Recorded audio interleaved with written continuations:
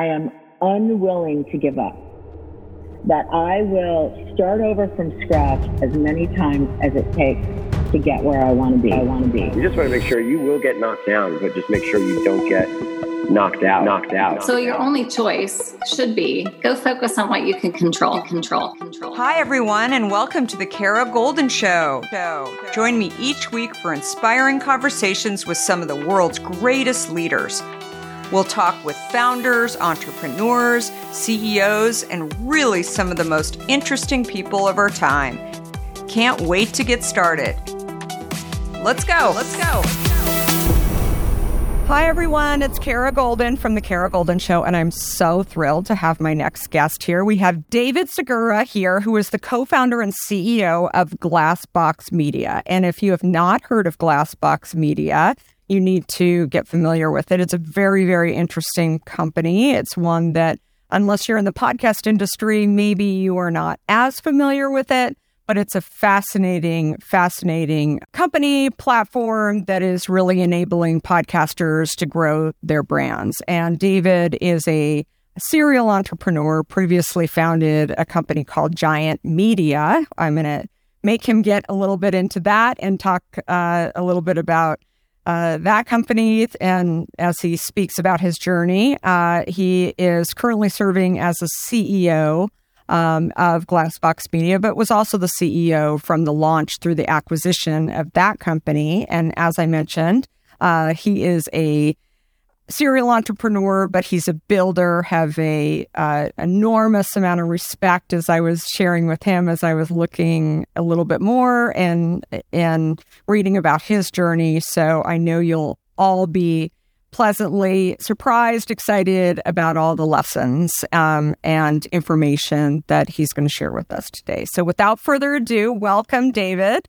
Hi, glad to be here. Super excited to have you. So let's start at the beginning. I'd love for you, or I should say, not necessarily at your beginning, but at the beginning of Glassbox Media. So how would you describe Glassbox Media? Yeah, definitely. It's one of those proverbial startup stories of the band getting back together. It's a company that was officially formed in the summer of 2020 between me and two other co-founders. But, realistically, we weren't even sure what we were going to focus on at that point in time. We just knew we wanted to work together again.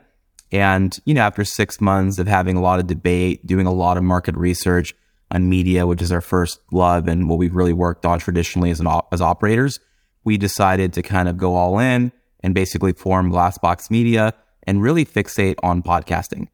So taking a step back, the way I describe Glassbox mission is that we're almost like a record label, meaning that we try to sign up amazing creators who already have momentum, who really have already built up a pretty solid listenership. And then we think about ways to use technology and also our past brand relationships to really help take it to the next level, both in terms of growth and monetization. And it's been really an exciting and humbling journey so far. So what was the hole that you saw in the market when you were looking for an idea? You knew that you wanted to bring the team back together, but what was kind of the missing piece that you saw that you felt like you could solve? Yeah, definitely. We saw a few gaps in the market and continue to see it in podcasting. There's a lot of really awesome creators that have audiences of anywhere from 100,000 monthly people to several million. But what they have in common is that they love storytelling. They care a lot about their franchise and reaching not only the current but future audience, but there's only so much they can do. So we saw an opportunity to almost execute a roll-up where we leave them in control. We want the creators to not only control the narrative, but also have most of the upside, frankly, with respect to financials and future kind of IP adaptation opportunities. So in a nutshell, just taking a step back, one of our inspirations is really kind of Warner Music, the public, record company. What we're really doing in our case is we're partnering with people like Chris at Sleep Cove. What we're doing with that is not building his business from the ground up, but figuring out ways to manage his ad ops better, where it makes sense to use things like programmatic and automated ads to basically take advantage of some of the unsold inventory and backfill. And additionally, too, every creator we've ever met loves marketing, and they have their network, they have their people. They're basically able to trade, let's say, ad host reads and swaps to basically grow their audience and their friends' audience. But inevitably, as a creator, you care about, your story and your franchise. Marketing and all the business, things, for lack of a better term, will fall to the wayside. So the way we make that really work is we automate a lot of that process with trailers. We have a lot of shows in our portfolio, over 80 and counting. And believe it or not, our marketing team, which is very friendly but also innovative, has managed to craft a lot of deals with people that we jokingly call frenemies, meaning like companies we compete against, like Malcolm Gladwell's Pushkin Media, Cast Media in Los Angeles. We actually trade impressions with them, literally millions every single month. And while no money changes hands, we actually very much materially lift the audience size for our podcast, but also their podcast. So it's just an amazing thing that we're able to do. And we thought there was a lot of inefficiencies. That's said with total respect for the creators, but there's a lot we thought we could add to the table. So fascinating. So you had another startup in media before it was acquired called Giant Media. Can you tell us a little bit about that and how you, was that your first startup? How often have you thought about learning a new language only to be stopped by that memory of yours from the last time you tried to learn a language when it didn't go so well? Okay, maybe it wasn't a language that you were interested in learning, or perhaps all those poorly written textbooks in your 6th grade class weren't that well written after all. I have a great tip for you. It's called Rosetta Stone. Rosetta Stone is the most trusted language learning program around, available on desktop or app, no matter where you choose to learn it or what platform you choose to learn on. Rosetta Stone works, and it truly immerses you in the language you choose to learn, quicker and easier than you ever imagined to. Maybe you're getting ready to travel abroad this summer and you want to learn a bit of Portuguese, let's say, before your trip. Rosetta Stone can help. I know this firsthand as I did just this before traveling to Portugal last year. I learned Portuguese through Rosetta Stone, and by doing so, I not only got a better grasp of the spoken language of Portugal, but it got me very excited for the trip itself before I went. They even have a true accent feature that gives you feedback on your pronunciation as you are learning too. They've got you covered. Rosetta Stone's trusted experts are the real deal. They've been helping people just like you for over 30 years. Helping millions of people to learn Spanish, French, Italian, German, Korean, Chinese, Japanese, Dutch, Arabic, Polish, and my favorite, Portuguese. The lessons are 5 to 10 minutes long and include practical exercises so that you can pick up the language naturally, first with words, then phrases, then sentences. No English translations either, so you really learn to speak, listen, and think in the language you are focused on, helping you get the long-term retention you are looking for. And who wouldn't want that? Don't put off learning that language. There's no better time than right now to get started. For a very limited time, the Kara Golden Show listeners can get Rosetta Stone's lifetime membership for 50% off. Visit rosettastone.com/today. That's 50% off, unlimited access to 25 language courses for the rest of your life. Redeem your 50% off at rosettastone.com/today today. In today's world, which I will admit can at times seem filled with too much of the wrong information, it's essential to find a good source that truly gets to the heart of what I want to know. I am super excited about our next sponsor, as I've been a big fan of their content for some time now. That sponsor is The Washington Post. Their depth on topics from business to tech isn't just impressive, it's essential reading for me.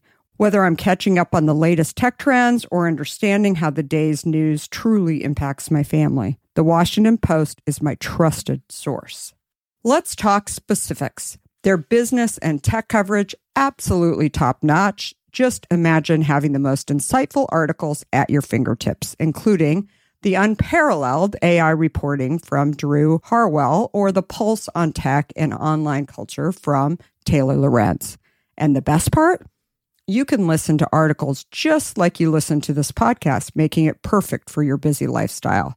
I was just reading an article from one of my favorite Washington Post writers, Frances Stead Sellers. She covers entrepreneurs like myself, but also covers other interesting topics, including health, as well as some very interesting books. I also love getting their For You newsletter, which is their roundup of stories tailored just for my interests, right in my inbox every evening.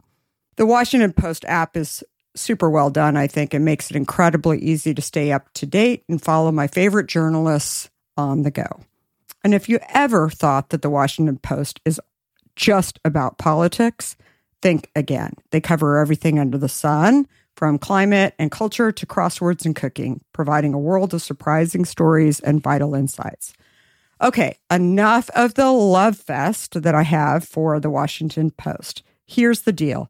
Being a listener of the Kara Golden Show has its benefits, and this one is too good to miss. Now is the time to sign up for the Washington Post. Go to washingtonpost.com/Kara Golden to subscribe for just 50 cents per week for your first year. That's 80% off their typical offer. So this is truly a steal. Once again, that's washingtonpost.com/Kara Golden to subscribe for just 50 cents per week for your first year. It was, yeah. And, amazing. It was a great experience. So the backstory with that company is that, after finishing college in Chicago, moved out to LA, did management consulting, and at least culturally, I knew pretty early on it wasn't a great fit.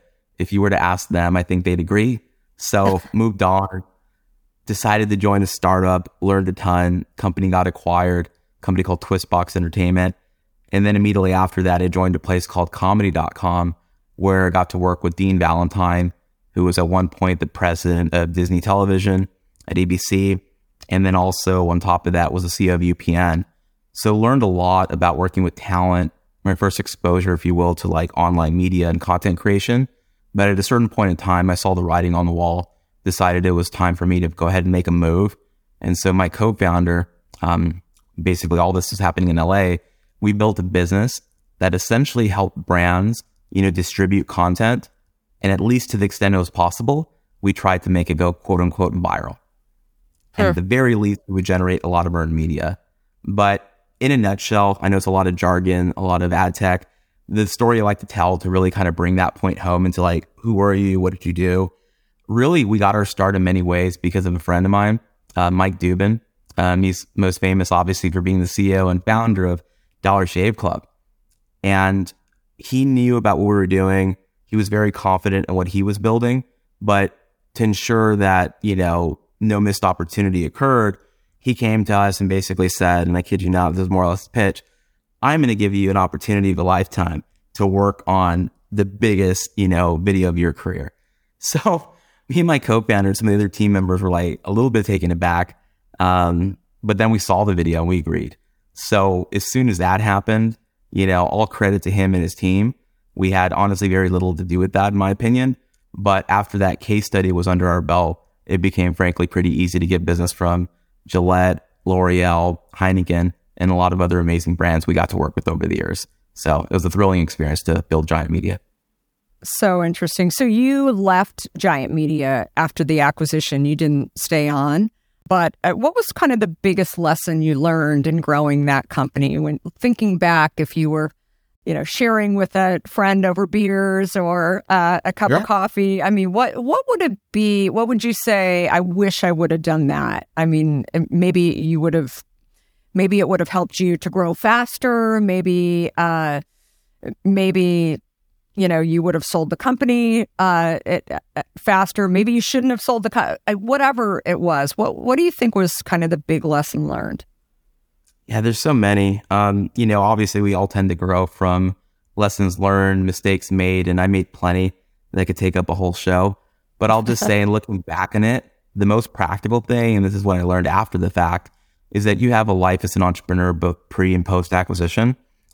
Speaking of pre-acquisition, this is common sense, but I have to admit, sometimes I lack that. More or less what I saw on my side is that the serious bidders, the companies who were very interested in buying us, basically made multiple bids, drove the price up. It literally only consisted of companies where either me or my co-founder had personal relationships. So the advice I'd give to entrepreneurs out there that are listening is that the advice that they're getting from investors and friends that are saying, hey, build your business, companies are basically bought, not sold. You need to keep your head down and work. That's correct. But the contradictory part to that story is that if you do want to sell your business, or your investors obviously want you to at some point, you need to go out and build relationships the same way you pursue brands or other types of partners. Acquisitions are basically done the same way, just at much higher stakes. So looking back on that experience, I'm not trying to, jump ahead or anything, but at Glassbox, we've learned because of that process.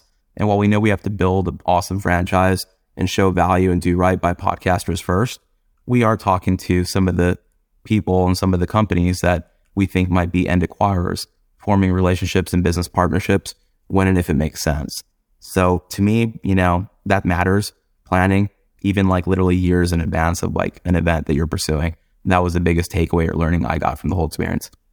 No, I think that's really important. Sort of have a, call it your North Star, or maybe it's your North Star company, even if it doesn't end up going that direction in the end. I think always having a goal out there is really, really important. And I think, it's the best salespeople know that too, that I laugh because I was just telling this story to an entrepreneur the other day who asked me if I knew anybody at McDonald's. And I said, well, I've been emailing McDonald's about getting hint on the Happy Meal trays for years. But as my husband says, it's been a monologue, not a dialogue necessarily, but I still have had a goal of trying to make that happen. And I think it's the same with actually selling your company, that it's really, really important to always have somebody out there. And really, it helps you to kind of learn how your company could be doing better as well. So, and your predictions might not be exactly what they're looking for either. I feel like, would you agree with that? Oh, totally. Nothing ever works out exactly as you plan. We're really thrilled with the outcome. It was an amazing, honestly, life-changing acquisition for us. And, we stayed on. I mean, just to clarify, I stayed on for 2 years after. It was one of those things where there was kind of a golden handcuff situation. Most of it was obviously kind of paid up front, but they did make it, worthwhile to kind of continue to stay. And I continued to learn. But I do think what you think will happen versus what happens, seldom matches. But hopefully if it's been organized or managed the right way, you'll still get a great experience out of it. And I think it's definitely been true in my career thus far.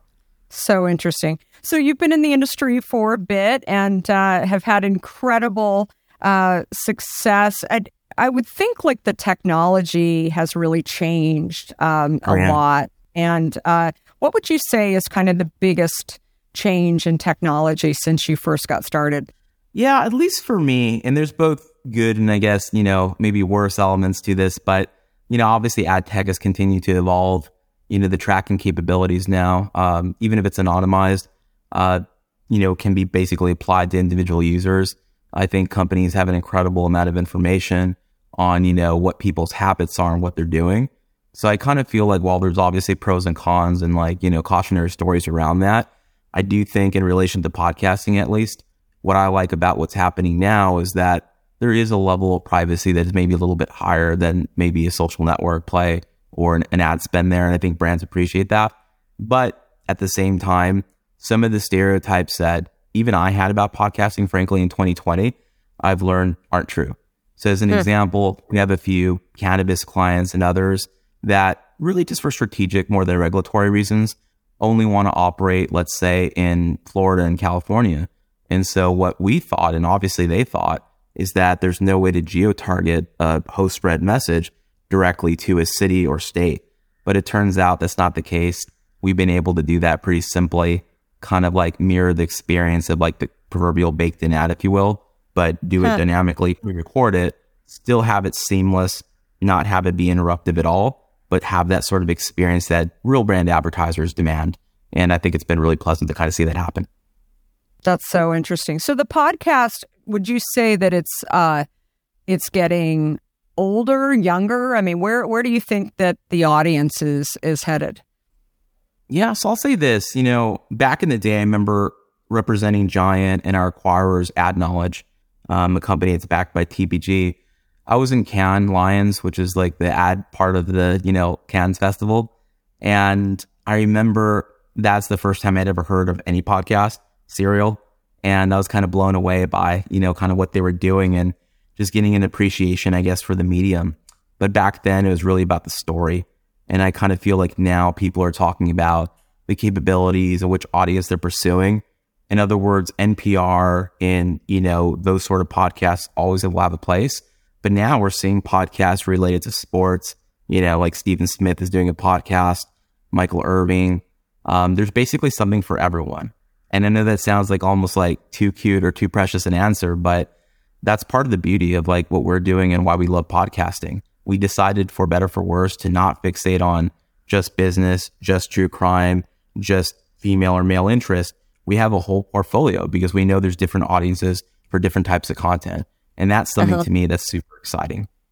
It's interesting. I was talking to a CMO the other day, and they were talking to me about downloads and sort of, they were looking at companies and I mentioned to them, I mentioned to you, I have a daughter that listens to a ton of podcasts, and she would never download a podcast but she streams them. And because that's, going to use way too much space. And so I said, you just have to be really careful, obviously IAB and all that, but you have to just be careful about, saying, oh, well, they're just streams, they're not downloads. I mean, she's definitely listening, just as. Yep. And so I think like there's that there's still this confusion that goes on amongst, branders around, well, what exactly am I looking at that is not, is not clear to so many people. Oh, that's definitely the case. Like a lot of our former clients at Giant, most of them are very large big box brands, CPG, automotive, etc. And most of their buying are done by the kind of subsidiaries of the global publicly traded agencies. A lot of them have concerns because in social or video, what they're used to is not just knowing like, well, when am I running? How long am I running? Is it US only? They also expect to know exactly when their mid-roll was played. Was it triggered this many times or when? But the truth is, since a lot of the systems are closed, like Apple, for example, they don't know that. What they actually know is that it ran or was supposed to run on a given episode or across a given episodic catalog, but there's no way to verify that. So there are a little bit of like, let's just say gray spots in this industry that I don't think are super problematic, but at least leave room for questions, which can sometimes like limit spending. But I think as people get more comfortable between the differences between a download and a listen, a lot of those concerns will go away. So that's something that we're happy about. And it's a long-winded way of saying we've been doing a lot more education than we thought. But if that's what it takes to get people comfortable with investing in the space, we're obviously invested, so we'll do it. It's funny. I was totally aging myself here, but I was in the early days of cable. And so I had worked for CNN when it wasn't measured in the early 90s, and Ted Turner was still running around the office. And it was, and I mean, I was there when CNN found out that a country realized that they had just been bombed by watching CNN. And, it didn't matter that it had measurement or not. It's really the quality of the audience that was watching it. And it's that's how I view podcasts today. It's like there's definitely this gray zone, but you have to figure out like, does it have the content? Who would be listening to this type of content, et cetera? And I think it's very, very similar to what happened in the early days of cable. I'd agree. Yeah, definitely. So you've grown companies, scaled companies, sold companies, invested in companies as well. You're speaking to your younger self, starting a company, or maybe you think you want to start a company. But would you go into work in management consulting first, try and learn a little bit before you actually went out and started a company? What do you think you would do knowing what you know today? So there's some things obviously that I would do the same and other things that I would do differently with hindsight. The one surprising piece of advice I have, especially for younger entrepreneurs or first-time founders, they don't expect this and sometimes they don't want to hear it, but I'll say it anyways. I do think, as much as I felt that management consulting was a bad fit for me, kind of a global, more stuffy culture, if you will, whereas I'm much more informal, much more of an entrepreneur. I think even though I didn't enjoy the experience at the time, looking back on it, getting that foundation was great. Just learning how to be a professional, learning how to work with clients. And as silly as it sounds for a liberal arts major, learning how to use Excel and PowerPoint, it was invaluable. So that first year and a half of my professional life, I wouldn't give it back for anything.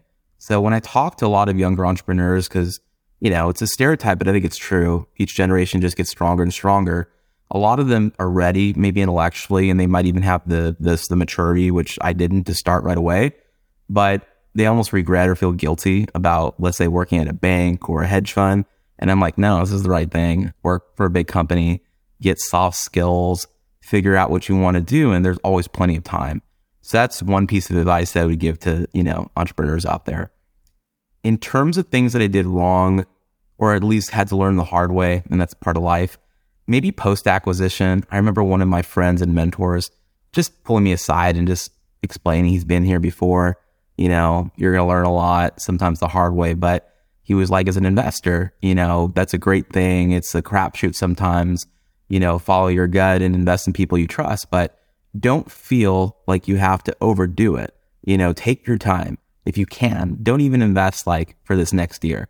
And of course, I didn't do any of that. I just went all in and, I wouldn't say overinvested, but definitely kind of spread myself out in a way where, in retrospect, it was great because I learned a lot. I've invested in some industries that I knew very little about, but at the same time, it was just difficult to manage because, at least in the early days, entrepreneurs, they need help. And if you're a friendly, accessible person, they're going to ask you. So at one point, it was just too much. So now that I've spread it out a little bit more, I have invested in almost 80 companies at this point and a lot of funds, but have slowed down just a bit now that I'm focusing on Glassbox. So, different strokes for different folks, but sometimes less is more. And what have you seen on the investor side in terms of, I feel like there's some investors that actually just really draw a line in the sand that do not, especially in the early stage, they don't want to kind of roll up their sleeves and be helpful to entrepreneurs. Yeah. They really just want to give you the cash and, hope that you're going to just make magic out of it. But I think that there's others that are truly helpful. What do you think you look for in an investor if you're going to go out and raise capital in the early days, get that seed money in? Do you care about having investors in those early rounds that are really being helpful? And I know you also had private equity involved. I think private equity can be good and can be not so good, or I should say not so friendly to entrepreneurs. What's your sort of take on that? It's different. It's different for everyone. Everyone's experience is very different. But what I will say is that, for me as an investor, obviously they determine if I've added value or not. But at least when I make investments, at the pre-seed or seed level, whether I'm making a material investment or even leading a syndicate, or just investing, kind of the standard 25K or whatever, I try to add value. So I listen to them. Most of them are pretty open about the issues they're facing or what they want. And then I try to make things happen. So I think a good investor will know the limits. It's not their company. You need to back the founders and kind of stay out of the way, if you will.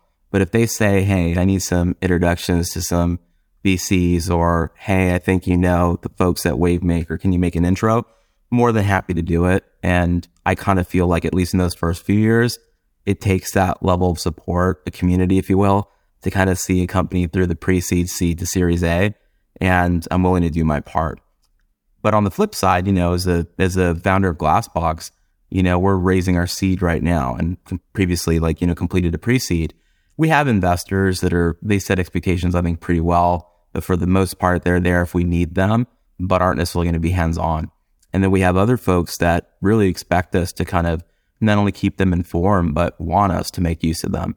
And I think while they're very different use cases, both work. I'm happy to work with both. But yeah, sure. Anyone that actually wants to help us, I'm more than welcome that anytime. No, that's great. And I love that, you got the team back together. Do you think that is something that as a second-time founder, is it easier to go out and raise money? Do you feel like right now, I think it's super challenging for so many entrepreneurs in every industry to raise the capital. But do you feel like it's slightly easier versus the first go around? Yeah, the backstory with Giant is that it was bootstrapped the whole way. We did do a secondary round, but that was really because our CFO, COO at the time, unfortunately had a medical incident. Luckily, he ended up being okay, but we had to raise money to kind of have a stake bought out. He wanted that kind of peace of mind, so we did it. But we kind of pursued, our exit ourselves, and we're able to have a really great outcome. This time around, we thought the podcast industry is moving so quickly. We also wanted to be able to support secondary use cases like book publishing and even TV adaptations. And so we know we needed capital to do that. So the short answer is that we had that network. We were able to put together a pre-seed round relatively quickly. And yes, I will say in this environment, even for me or experienced founder, whatever you want to call it, it is more challenging. And I kind of feel like I totally understand why. 2022 was hard on any growth investor, whether they're a VC, angel, or just exposed to the public market. And so I think the fear factor is higher for investors, and they really want to understand that you have a path towards profitability and sustainability, maybe more so in the past. But, that's fine. I think it's fair to set expectations, and as long as we meet them, it's been cordial, so it's not a problem. Yeah, and I think it's the key thing is as I share with so many entrepreneurs during these challenging times that we end up having. I've seen it back in 2008, 2009 as well, when we really needed capital. And my story that I always, share with people is if you can slow things down, don't give away the store literally, but try and figure out how you can conserve capital along the way. But if you get yourself into a position where you're not going to be able to do that, then, you're really foolish because you're going to make dumb mistakes. And ultimately, that's what will tank your business. So I'm sure you've seen that along the way too. But so interesting. Well, thank you so much, David. This has been an incredible interview. And I'm excited to have everything about Glassbox and you to give people a little bit more information. But you're an incredible entrepreneur. I can't imagine you sitting still and not being a builder. So I think we're going to see a lot of you over the years doing really, really cool stuff. And as we were talking about, some of the podcasts that you're working closely with, if you want to mention those too, that are kind of some of the top ones that people might see. Yeah, we have amazing content. One of our podcasts that I think I referenced already, but it's called Sleep Cove. So for anyone that has, let's say, either sleep or anxiety type issues, this is a great podcast built by a team out in the UK with a monthly audience of over 2 million listeners every single month. Additionally, another show that's kind of near and dear to my heart is Missing. And Missing, a little bit of a darker vibe, but it's a show that covers stories of folks that, unfortunately are missing or disappeared, and they try to do their best to shed light in breaking news on a lot of these cases. So we have a huge investment in true crime in general, and Missing is one of our most favorite shows. And then, of course, we're signing a lot of new types of content. There's a really fun show that I like. It's called Everywhere Daily. And basically what's cool about Gary's show is that, it's really covering like snippets of travel in all sorts of different locations, all around the world. I think he told me he's been to over like 50 countries at this point. So cool. It's presented in a very short, fun fashion, anywhere from 7 to 12 minutes. And I think it's just an amazing show that's, I think, going to do really well for us and obviously for him. So we're overjoyed to be working with him. That's incredible. Well, thank you again, David. And thanks everybody for listening. Thanks again for listening to The Kara Goldin Show. If you would, please give us a review and feel free to share this podcast with others who would benefit. And of course, feel free to subscribe so you don't miss a single episode of our podcast. Just a reminder that I can be found on all platforms at Kara Goldin. And if you want to hear more about my journey, I hope you will have a listen or pick up a copy of my book, Undaunted, which I share my journey including founding and building Hint.